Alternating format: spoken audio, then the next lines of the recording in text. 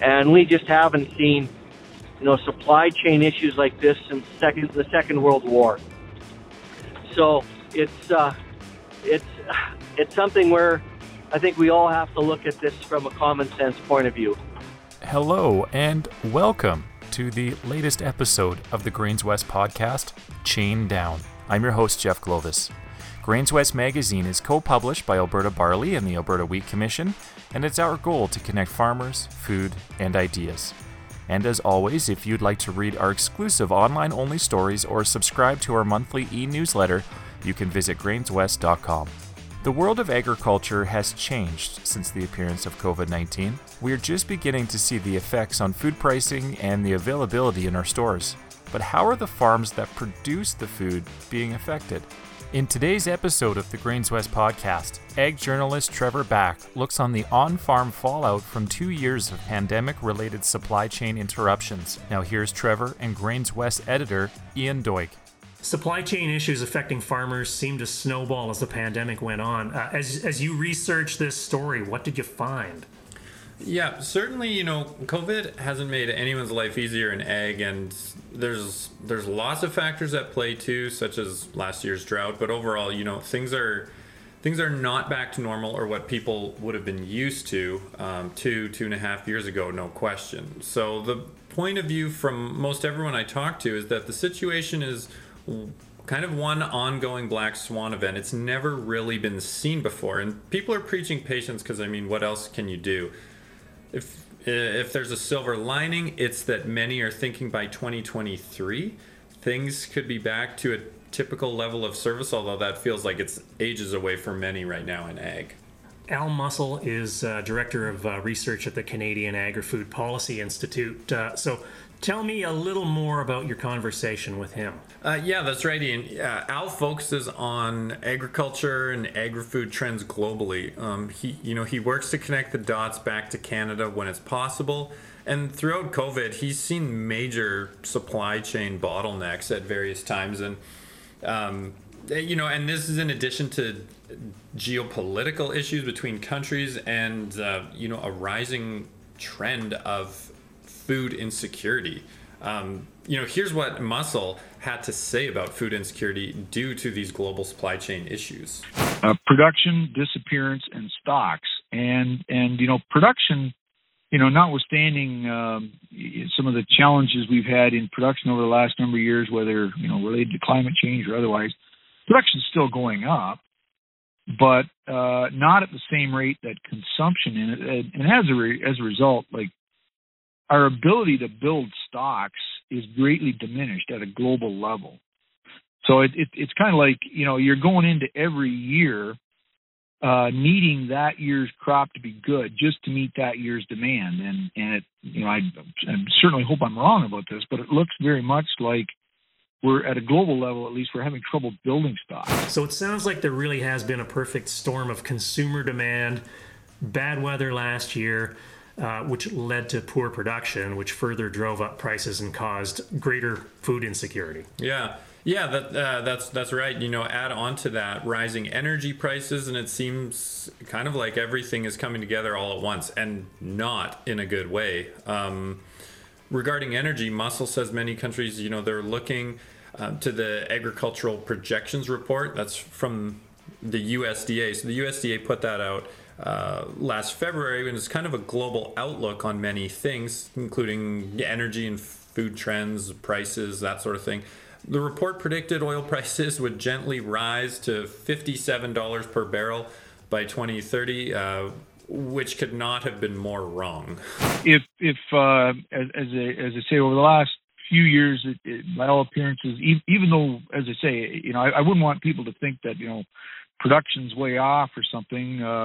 Globally, that's not the case. Production's growing, and it's growing impressively. It's just that it just is not keeping pace with the growth in consumption. As a result, you're unable to build stocks. Well, going into this year, you overlay on top of that the shock in the energy system, energy prices, and how that has parlayed, among other things, but has parlayed into our nitrogen fertilizer complex. And we've had warnings about farmers being prepared for possibly not being able to get access to nitrogen fertilizer, or the nitrogen fertilizer is going to be exceptionally expensive. Back prior to January, if you to go and look at the probably doesn't matter your urea or anhydrous ammonia prices, it's almost like a big vertical line going up. The price increase was so rapid.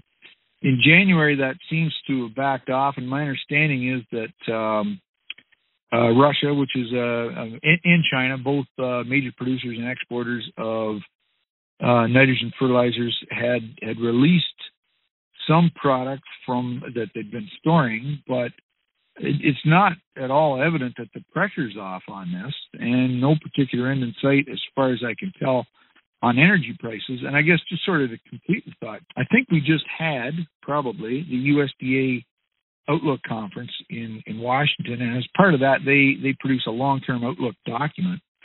Going back to the February 2021 Outlook document, there was no contemplation of a short-term or immediate-term, I should say, energy price spike coming. This was not expected. And all of a sudden, here we are. It's just a stunning reversal. Did that surprise you, or did you think maybe in the back of your mind there's a chance, or did this really catch everyone off guard? Well, so I'm not only not a logistics expert, I'm not an expert on the oil or energy complex. I'm more of an ag and food guy. I again, this is something that I try and collect information on. But I take those forecasts from the USDA Outlook very seriously, and this time last year, this was not foreseen whatsoever, and I defer to the experts that prepare those outlooks. So on that basis, I was surprised for sure. Consistent with that FAO outlook that I made reference to, difficulty of production keeping up with consumption. Last few years, inability to build stocks, and you flip that over now, and you look at the food price index that the FAO maintains, and it's in inflation adjusted terms, it's at its highest level since like 1973. So you get the real sense of concern and worry that countries have of high food prices or conversely running out. So, you mentioned a few of them, Trevor. So Jordan's initiated a stockpiling program for wheat. Egypt has done something similar. In Turkey, they've had to deal with, I think that's more of a widespread sort of private, individual consumers stockpiling. They've had to run through that. China's a major, by far the largest stockpiler of product, and it's interesting. They went through a period of importing vast quantities of corn, particularly U.S.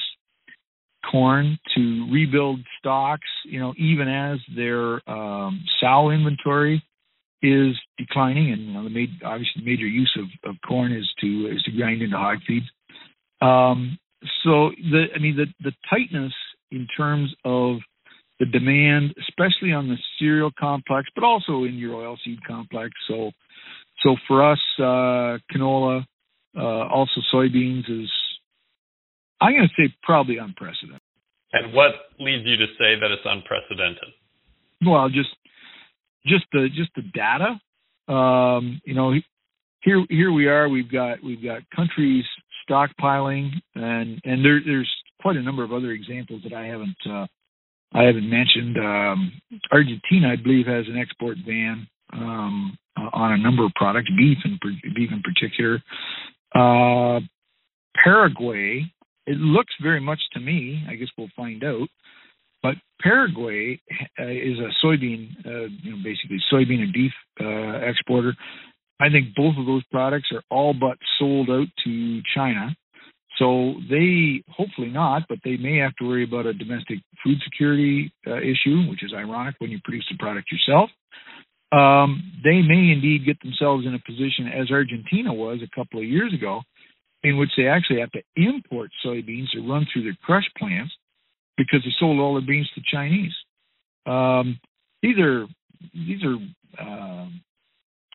kind of wacky contortions in a global market in which, this is a merchandising market in which your traders operate on the basis that exporters export product to deficit countries, and this is how we cover off the shortness of supply relative to demand, and this has kind of been thrown askew.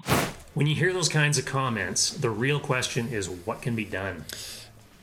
Yeah, well, to a large extent, the situation remains out of farmers' hands, and more so it falls at the feet of the supply chain.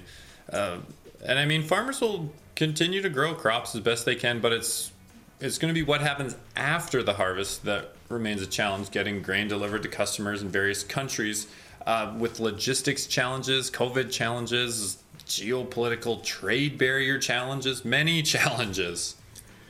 Even countries snapping up extra stocks to ensure food security is not an issue, I guess. Yeah, exactly. That's right. We're seeing that trend begin more and more where countries do not want to be caught flat-footed. It could be Egypt, China, or a number of countries, but they're focused on food security now, and that can cause many ripple effects in the global marketplace. How does the supply chain situation play out in other areas? I know many people are talking about equipment lately and the delays that they're facing. Yeah, that's exactly right. Equipment is a big one. I spoke with John Schmeiser. He's the president of the Western Equipment Dealers Association, and he said that we are nowhere near out of the woods.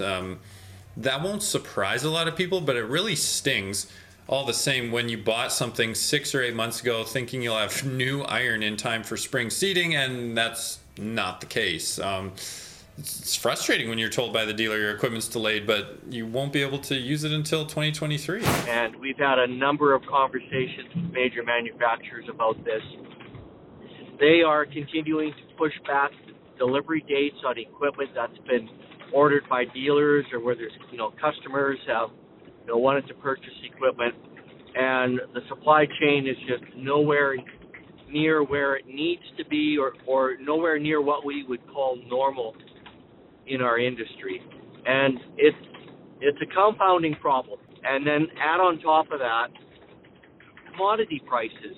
We're having some of the best commodity prices that we've seen in the longest time, and even though we had a pretty widespread drought in Canada's prairies last year, where there were some crops, the crops were great quality and brought very good commodity prices. So there's really no secret to our industry when it comes to equipment sales. It's 3 factors. Number 1 is weather. Okay, and we're pretty much dryland farming. Certainly in the prairies. Pretty much dryland farming. So we're dependent on the weather. We're dependent on great snowfall in the winter and timely rains in the spring and summer, right? So that's one factor. Mm-hmm. The second factor is commodity prices. And if commodity prices are strong, that's more cash in the hands of our producers and our customers, and they're quicker to reinvest in their equipment if they have more cash. Very simple economics. And then the third factor is interest rates. And historically, we've had some very low interest rates for the past 20 years, going back to the 80s, going back a little bit longer. So the cost of borrowing for a producer and purchasing a large piece of farm equipment is pretty low. So if those 3 metrics hit, there's an incredible demand for farm equipment, new farm equipment. And so those metrics all hit in some respects, with the exception of weather, certainly commodity prices and interest rates, but weather, was probably one thing that held things back a little bit, which perhaps wasn't such a bad thing because we just wouldn't have been able to supply it. We're better off today than we were in May of 2020, but it's still not where it needs to be. Then when you say it's not where you want it to be, or it's not where it needs to be, that kind of hints that there's still delays and lag times. Can you give me a sense of what that's like? Yeah, so, I've had dealers who have taken early order from customers, and, depending on the manufacturer, the early order period is usually September, October, November. They were promised delivery, for perhaps April 1st of 2022, and now those delivery dates are getting pushed back. As we go further on into the year, it's like those delivery dates are being pushed back another month, or they're being pushed back another month, right? And to be more specific on that, I've heard from some air seeder, air drill manufacturers, based in Western Canada, where, their issue is the same, getting raw materials, getting components that they need.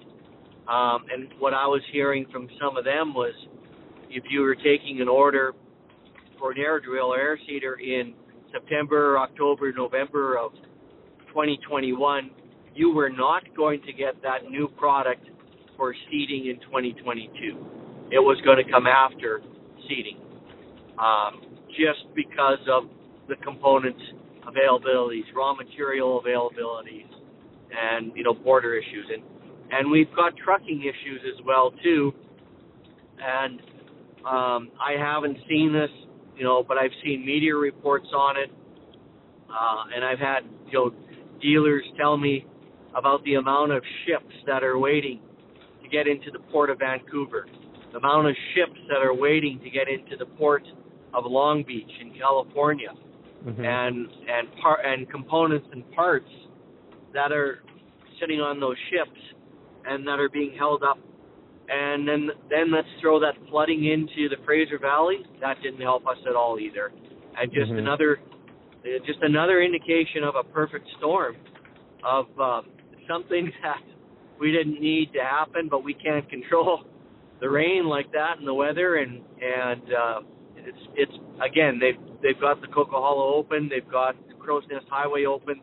I think Canadian National, I think their railway is back open, but again, it just added another delay, and we have to work through it, and let our manufacturers do their thing in working on their relationship with suppliers, and ultimately our parts depots will be filled, and our dealers will have access to those parts to take care of the customer.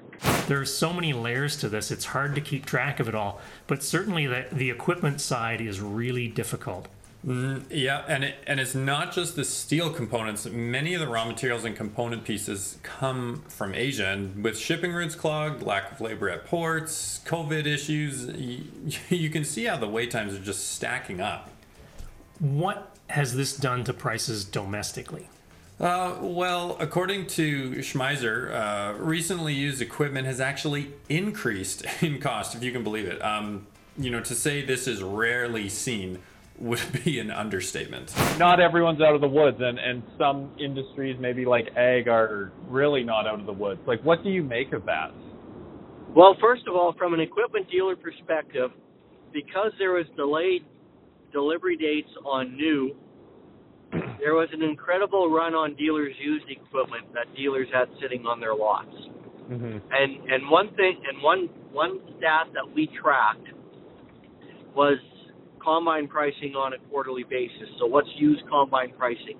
From May of 2020, certainly till the third quarter of 2021, what we saw is used combines, dealers were asking more for them the longer they sat on the lot. Okay? So that's a once in a generational type thing that we've seen that. It's the first time that I think I can recall, and I've been working with the Dealers Association since 1996. That's the first time that I've ever seen that. Typically, if a combine's longer sitting on a lot, well, a dealer may discount it by 5% the next month when he looks at repricing his equipment. Or he might, another month or 2 months passes, he might look at discounting it another 2.5% or another 5%. Well, from May 2020, what we saw is that trend reverse. If it wasn't sold for the 2020 harvest year, what was happening is because of the delays on the used equipment, some customers were looking at used. And so we saw a shrinking supply of used equipment and an increasing demand on it just because of the bottleneck on the the delay in providing the new. So that's probably been, the most profound effect from our standpoint, is seeing that used equipment increase in price just because that limited supply getting smaller and smaller as we go more months into that pandemic.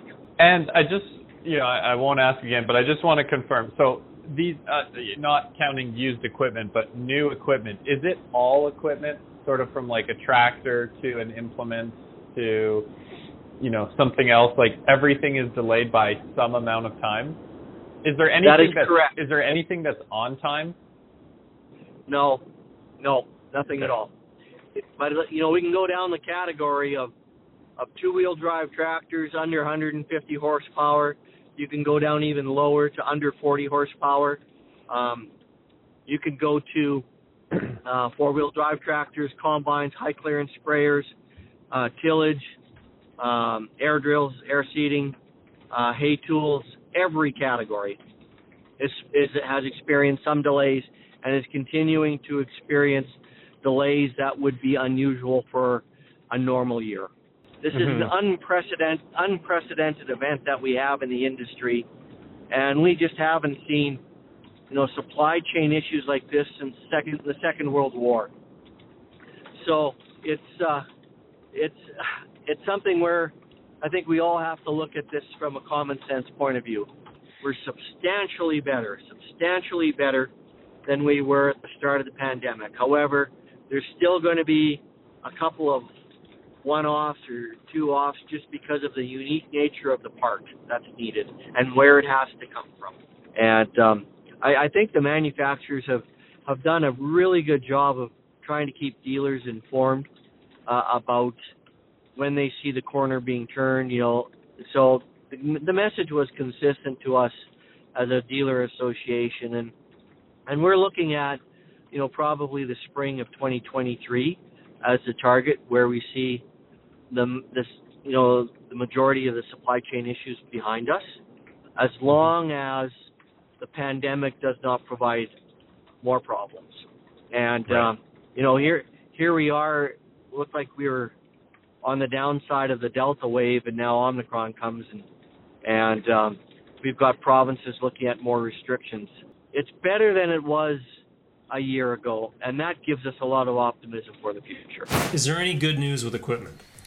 Good question. Manufacturers have apparently committed to 2023 as the date to get back to regular service levels, which is what Schmeiser and the WEDA were told. How about the everyday retailers? Is there interruption there?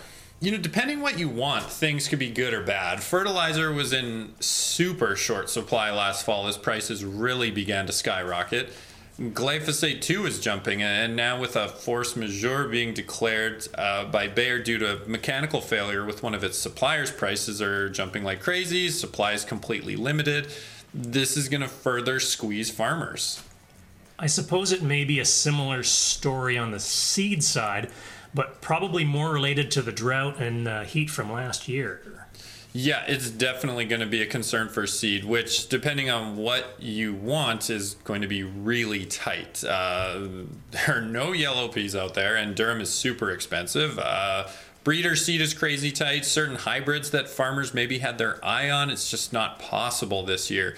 Those might be another season or two away now. And I mean, it's estimated that breeder seed was down about 50% on average across the prairies. That's a big number.